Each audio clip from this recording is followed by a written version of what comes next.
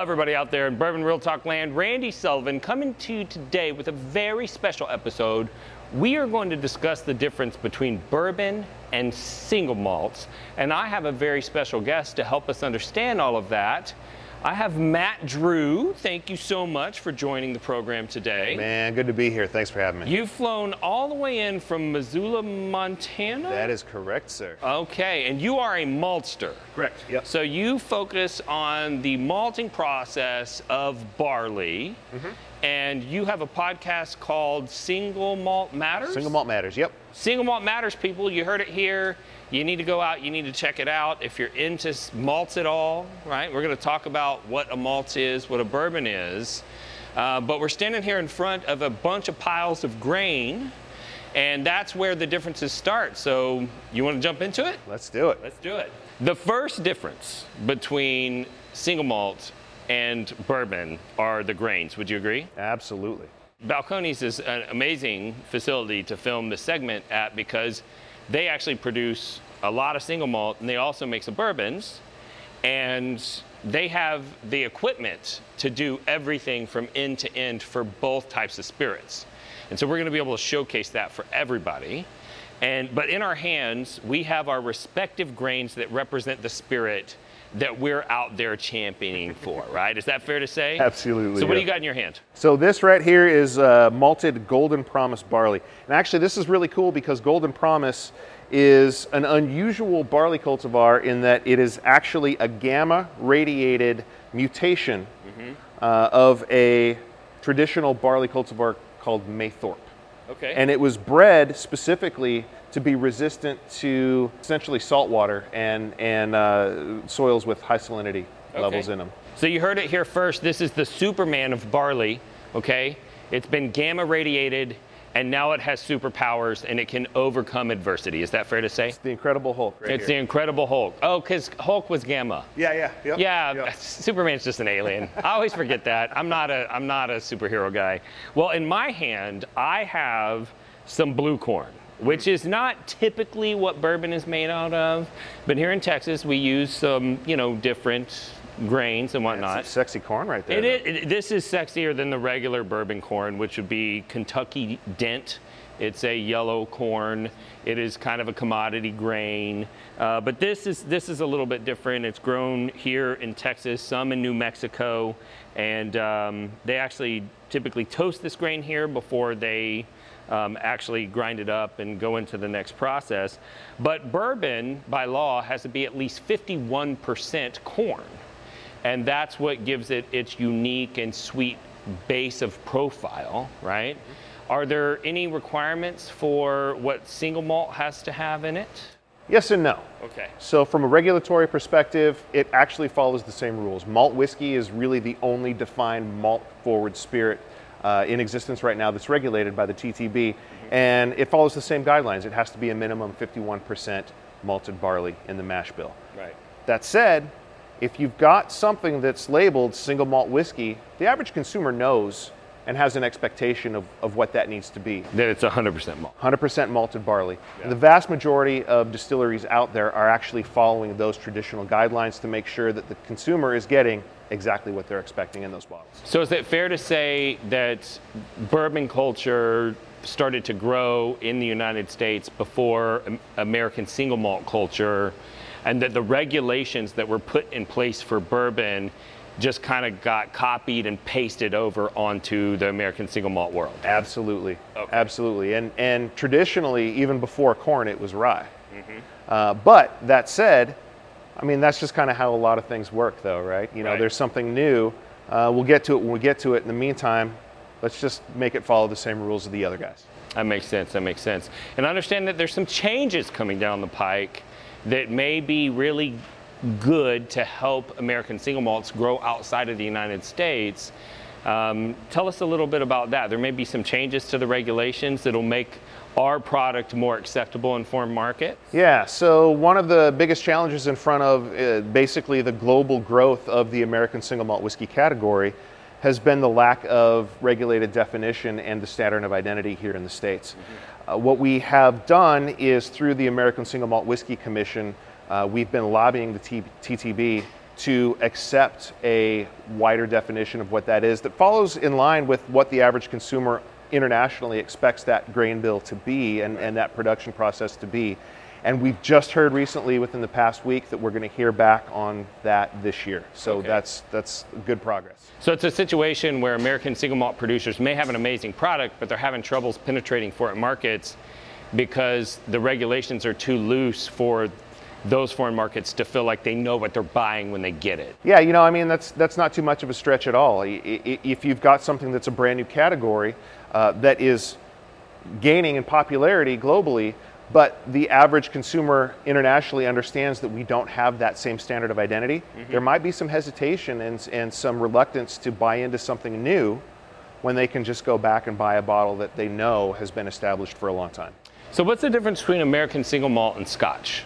Well, the main thing is that Scotch needs to be distilled completely in Scotland, distilled through the whole process, maturation, distilling, everything needs to happen in Scotland, bottled in Scotland. An American single malt whiskey, the proposed standard of identity is just that. From start to finish, it happens in America at the same distillery, and that it's 100% malted barley, and it's distilled to no more than 160 proof, and bottled at no less than 80 proof. Okay. And the other requirement, honestly, because they're fairly loose, is that the maximum vessel that it can be aged in terms of like an oak barrel, It's 500. 700. That's the proposed is 700. Really? Yep. That's interesting. Yeah. Because the limit's 500 in Scotland, isn't it? Huh. We're not trying to be too restrictive. Okay. All right. We're trying all to keep right. the door open. Well, that would get us at least in the same direction. And I kind of like that because Scotland is a much more aging, or in terms of the aggressiveness of the aging climate, it's much more mild compared to most of the areas in the United States. Not all, but most of the areas in the United States that are making American single malts. If you are watching this, you can probably see that we are both glistening because it is very hot in Waco, Texas. Yeah. And this is an aggressive aging environment. If you took a barrel from Scotland and brought it here, it would behave very differently. Oh, yeah. And one of the ways that you can fight that is by having larger vessels. There's less surface area contact with the wood and so on and so forth. So maybe a 700 liter limit makes more sense because you can produce something that's more Scotch-like in a larger vessel in a hotter climate.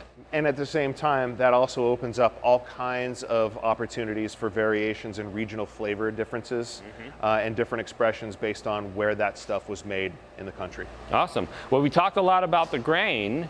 Let's talk about the differences in how this grain becomes whiskey. You want to run over and talk about the milling process? Yeah, I'd love to. All right, let's do that. All right, Matt, so here we are.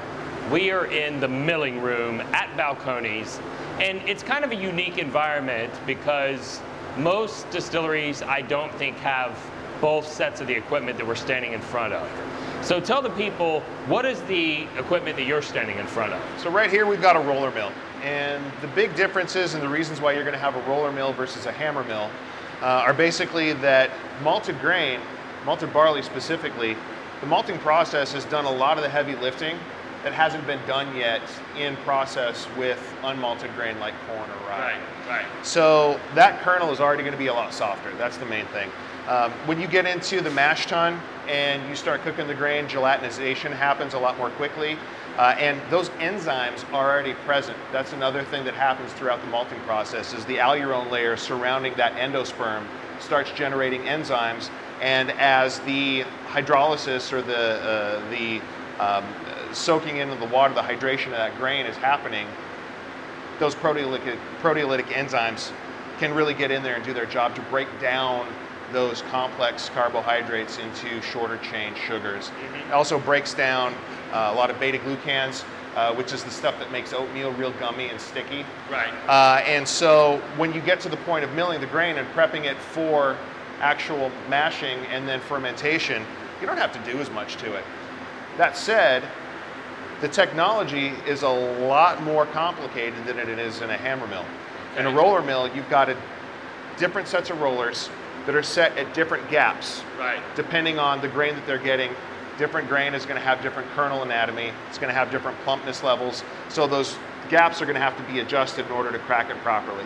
But the other thing is one roller is moving at one speed, the other roller, as the grain enters the rollers, is going to be moving at a slightly slower speed. And what that's doing is it's pulling the seed around and it's removing the husk off of that grain, because the husk is a really important part of the process. It really helps with filtration, and it also helps to expose more of that grain so that when you do cook it, the whole process works more efficiently. Gotcha. So what you're doing is you're sending that grain through different sets of rollers to first remove that husk, and then send it through that last set in order to crush it to the right grist consistency. Right. You don't want it too fine, you don't want it too coarse. Right. That's why it's so important to have a roller mill that has adjustable gaps. Sure. And for bourbon, basically, we just want to pound the crap out of the grain until it's flour. And the reason why it doesn't make as much of a difference is going to be highlighted in our next segment when we talk about the difference between cooking a cereal grain and what is it called, a mash tun? Yeah. A mash tun. Because when you're making a bourbon, you are going to keep the particles of the grain as part of the process all the way through the distillation. And so you're going to have spent grain in the bottom of your still that went through the cooking process and everything else. But for single malts, that's not the case, right? Don't you filter the solid parts of the grain off before you go to the distillation? It depends on the distillery. Okay. And the preference and kind of what they're looking for in the end product. Some distilleries, they ferment on the grain. Yeah. Others remove it out. Either way you look at it, that low level of beta-glucans in order to keep everything flowing freely, and that chaff that's on the grain is really important because that helps everything process through much more cleanly and efficiently. What do you say we go over to the cookers and we check out the differences over there? Yeah, let's go check it out. All right, Matt, here we are. You got to cook your grist after you get done with milling, right? And I'm standing next to a cereal cooker, which is what you use for bourbon. And what are you standing next to?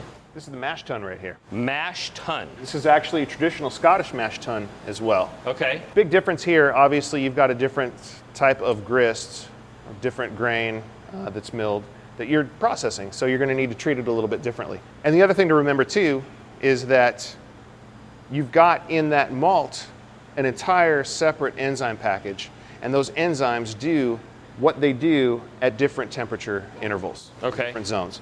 So it's really important that when you mash in, that you're actually ramping up your temperature and you're handling that grain thoroughly and consistently so that there's, first of all, plenty of surface area that's consistently exposed to the hot water at those different temperatures so that those enzymes can do what they do in order to break down those carbohydrates into more simple sugars. And then give the yeast what they need to do in order to make the party happen. Right, and for bourbon, it's not as complicated, I would say, right? I mean, it's complicated, but the equipment is a little simpler typically because this particular mash tun looks like a colander on the bottom. Yeah, it's got a false bottom in it. It has a false bottom, and the reason why is so you can pull off the juice if you're not going to ferment on grain. Is that correct? Yeah, and that's why having that husk intact and the whole retention score of that grain before you even mill it is so important, because if you don't have enough husk, even if your beta-glucans are low, and even if it isn't going to be really sticky mash, if you don't have enough of that husk material in there to act as a filtration medium, it's still going to get stuck. Right. And if you tried to put what you would put into a cereal cooker into a false bottom like this, and you went to filter it off, the particulate of the grain has been ground to such a small, fine particle size that it would just pass right on through, yep. And you wouldn't be filtering anything. Nope. So that's a major difference. Yep. Awesome. Well, what do you say we get out of this hot temperature and we go to some air conditioning and we talk about the rest of the process and fill in with B-roll? What do you say? Man, I'll meet you there. Awesome, let's do it. We've talked about some of the differences and how you mill the grain and things like that.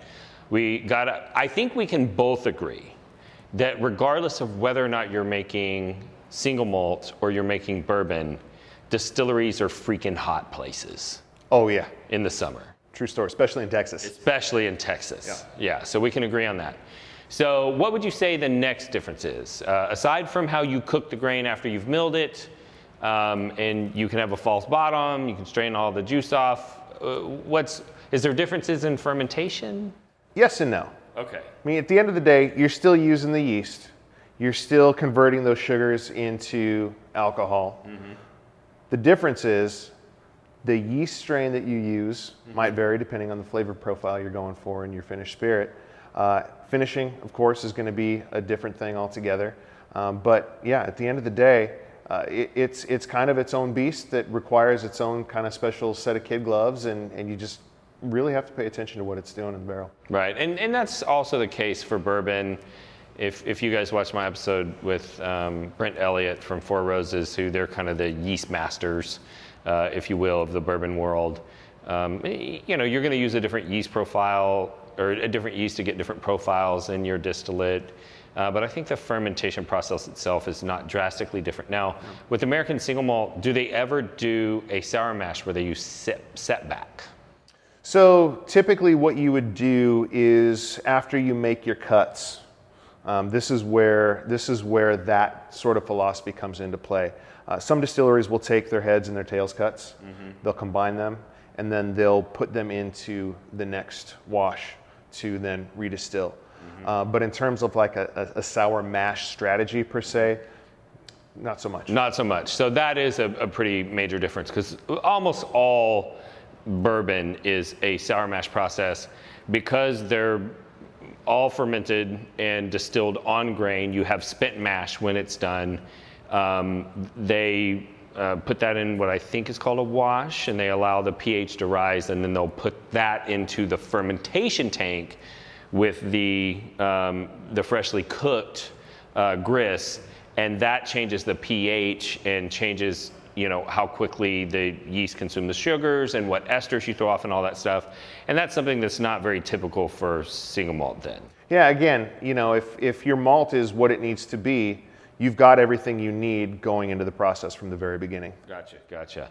All right, so there are some differences in the fermentation process in that there's no sour mash. Let's talk about distillation. So my understanding is, almost all, but not all, it's not a legal requirement of bourbon is made on a column still. It's really only the craft producers that are making bourbon on pot stills or hybrid stills, which hybrid stills are just pot stills that have plates in the column similar to a column still, for those of you who didn't know. The only major Kentucky producer that is using pot stills is Woodford, and even that's suspect because they also have column still distillate, and they won't tell the public what the percentages are. And I've been to Woodford many times, and I've never seen the pot stills running.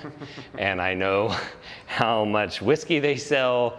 And so it may be a Scotch teaspooning situation where they're dropping a teaspoon of pot still distillate into their column still and saying, oh, it's pot still with column still. And then they just don't tell the people. So typically bourbons, especially legacy distilleries, are column stills. Is that the case with American single malt? No. Matter of fact, I've seen a number of different distilleries that use hybrid stills. They'll use column stills. They'll use pot stills. And in fact, the proposed standard of identity from the American Single Malt Whiskey Commission actually does not have a still design requirement written into it. So It's completely up to the producer on how they want to do it, as opposed to other countries where it has to be pot stilled. But you're familiar with all of the major American single malt producers. Would you say that the majority of them are using column or pot? It's pretty even. Is it? Yeah. That shocks me. Because doesn't a Scotch have to be made on a pot still to call it single malt? It does. It does. And so we're kind of developing our own, it's kind of like the word blend in the United States, right? You can have a batch blend, right? And then you can have a blended whiskey, and then there's blended scotches, and those are all the same word that mean completely different things, right?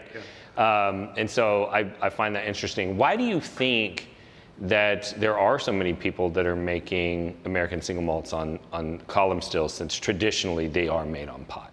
Well, I think a lot of it is, you look at our American distilling tradition. There's a lot of column stills already here.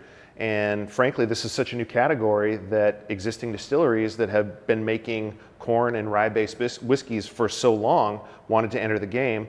They're not going to go buy a new still in order to do it. They're going to use what they've already got and then start seeing what they can do with it. Do you have a preference for American single malt? It really comes back to, I think, I really feel that it's less about the still and it's more the skill of the person operating the still and the person making the cuts. And it's not just any one magic bullet in the process. I think it's really understanding the full mastery of the entire process from the time the grain hits the dirt, frankly, until it goes all the way through the process. I wouldn't say typically that I prefer a pot stilled single malt over a column or a hybrid stilled single malt. Again, it just comes back to the quality of the juice, and that all has everything to do with the skill of the person pushing the buttons. Sure. Now, you have some distilling knowledge, right? You've used some terminology that I'm not familiar with. Would you say that malted barley produces less oil than the typical bourbon mash bill with corn and rye in it?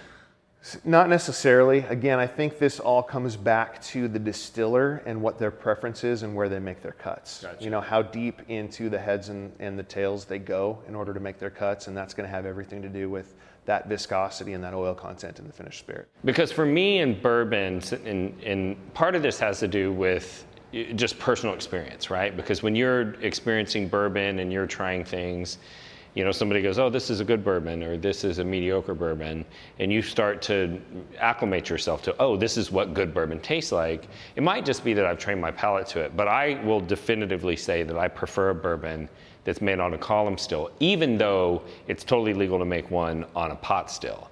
And I find that, especially in Texas, where I'm from, most of the craft producers have pot stills because starting off building your distillery around a super expensive column still is not in the cards for most people's financial situation, right? And so I find that a lot of craft distilleries make pot still bourbon, and it's so oily and viscous, and yes, it has a much bolder flavor, but I don't know that that's what people's palates are accustomed to. And so I think that I personally prefer, with some very notable exceptions, that bourbon be made on a column still and American single malt be made on a pot still. Sure, and that, which makes perfect sense. You're going to have a more highly rectified spirit at the end of a column still process. Yeah, and I don't know why that is, except for the fact that I think bourbon gets too viscous and oily and thick on a pot still, and I just like a cleaner spirit before you start the maturation process. So. Sure, and it's a lot easier to control the process too. I mean, it also depends on the angle of the line arm on the pot still, because that's going to allow more of those oils and those congeners to get through, and then that's obviously going to have an immediate and direct impact on that. Sure. So speaking of maturation, there's some differences in maturation in bourbon and in American single malt. So most bourbons, and this is not a legal requirement, because there's no size restrictions that I'm aware of for bourbon and how big the vessel can be that you age your bourbon in. The only requirement is it has to be a new charred oak container. It doesn't have to be a barrel. The oak doesn't have to be from America, despite what most people say. You can have Mizunara oak from China, you can have Hungarian oak, you can have whatever. In fact, Balcones uses a lot of French oak, and they use a lot of Hungarian oak, and they impart different flavors. French oak tends to have more tannins, American oak tends to add more vanillin. Hungarian oak, for some reason, adds a cinnamon flavor. But regardless, by law, it all has to be new. First fill, never used before. Is that the case with American single malt?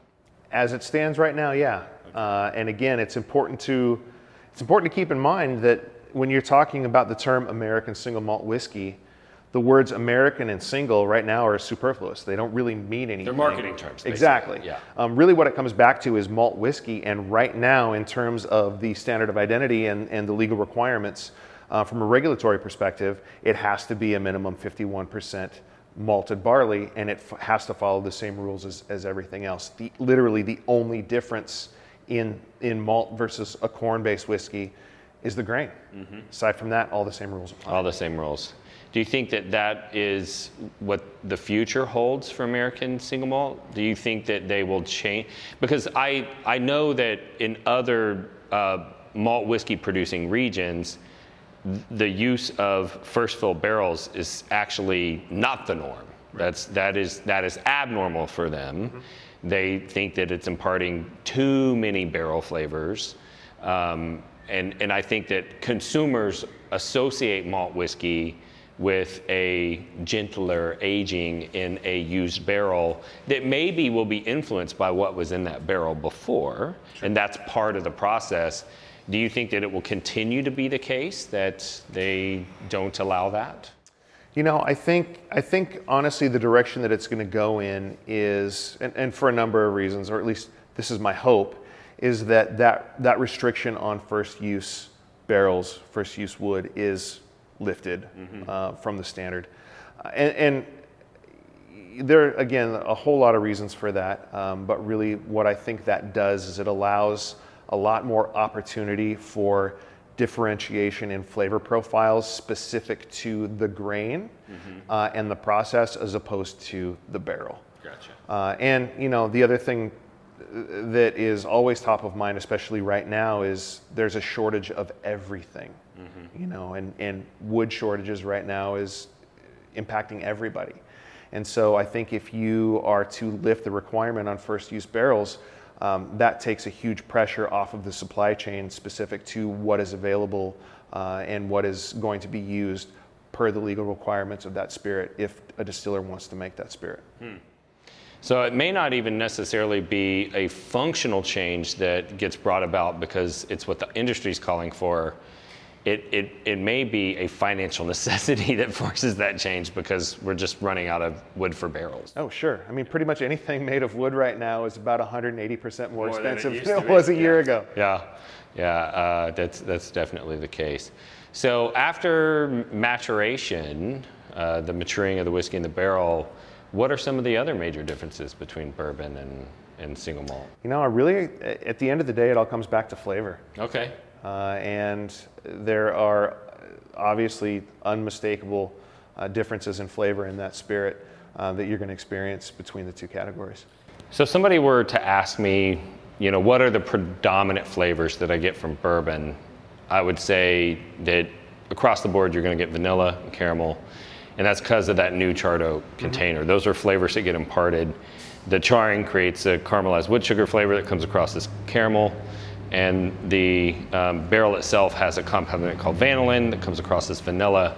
Are there kind of ubiquitous tasting notes that go across the American single malt world? Yeah, and you know, for distilleries that are using the same maturation program for their single malts as they do for their bourbons, there are actually a lot of crossover flavor profiles. Okay, like that makes sense. The brown sugar, the vanillins. You know, some of the lactones that are, you know, the whiskey lactone, CIS3 methyl 4-octanolide is pretty common. And from there, though, you really start getting to more of the nuance of the grain.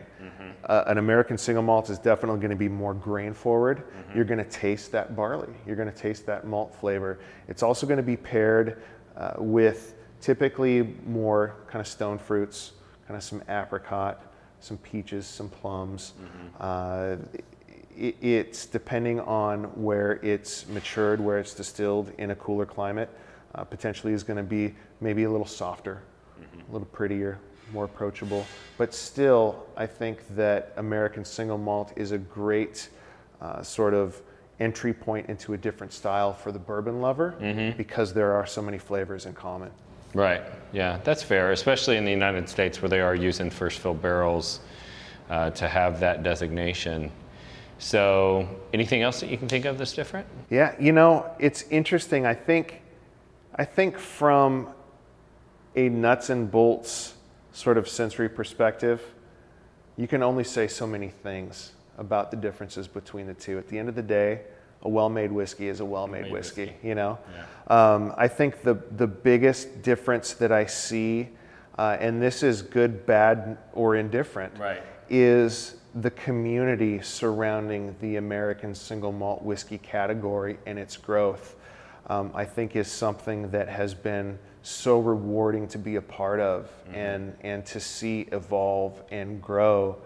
And it's really made up of some really interesting people doing some cool stuff that's all rooted in the same American distilling tradition. Sure. And so it's an exciting time to be a part of this category.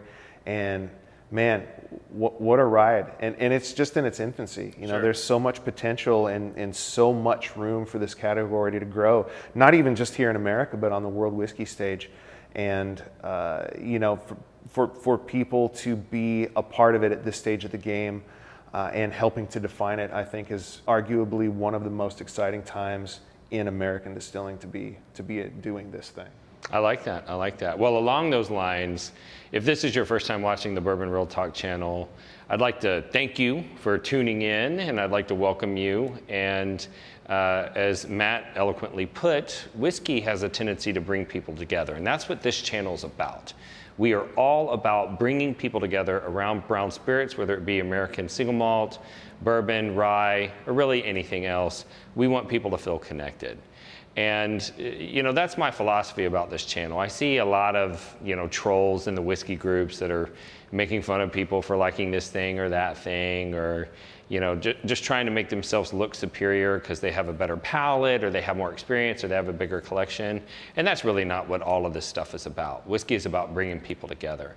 And my impetus for starting this channel was about being in and around that environment and seeing how large of a positive impact it had on people when they got involved in the community.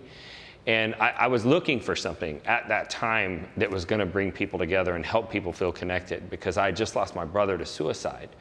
And it was something that, you know, I knew that he had problems, but I didn't understand how alone he felt and how disconnected he felt.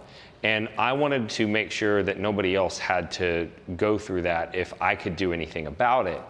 And when I realized that whiskey was helping me to get toxic relationships out of my life, because I was meeting amazing new people that I had something in common with, that iron sharpens iron, and they were making me strong and I was making them strong, I wanted to start a YouTube channel that would draw more people into this space so that they could feel that connection with others and that they wouldn't feel alone the way that my brother did. And so part of the impetus of this channel is to help people feel connected. And along those lines, I see a lot of people showing negativity towards each other online around different ideological stances, you know, race, religion, sexual orientation, whatever the case may be. And I've seen at bottle shares that if you got people from those different groups, if you will, together, and you just gave them both a great pour of whiskey, and you ask them to talk about, you know, what they want for their kids or in their relationship or their career, they would end up friends, right? And those things wouldn't matter. And I figure if those individuals can show hate to one another that don't know each other online, it's just as easy for me to love you, even though I only know you from online and we've never met in person. And that's why I end every podcast with this. And that is, if you woke up this morning and you were unsure whether or not anyone loved you, just know that I love you. And I'll see you next time on Bourbon Real Talk.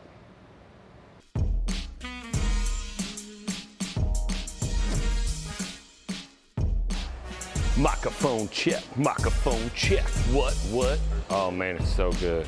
I bet I look so handsome, bro. I bet I don't look glistening at all.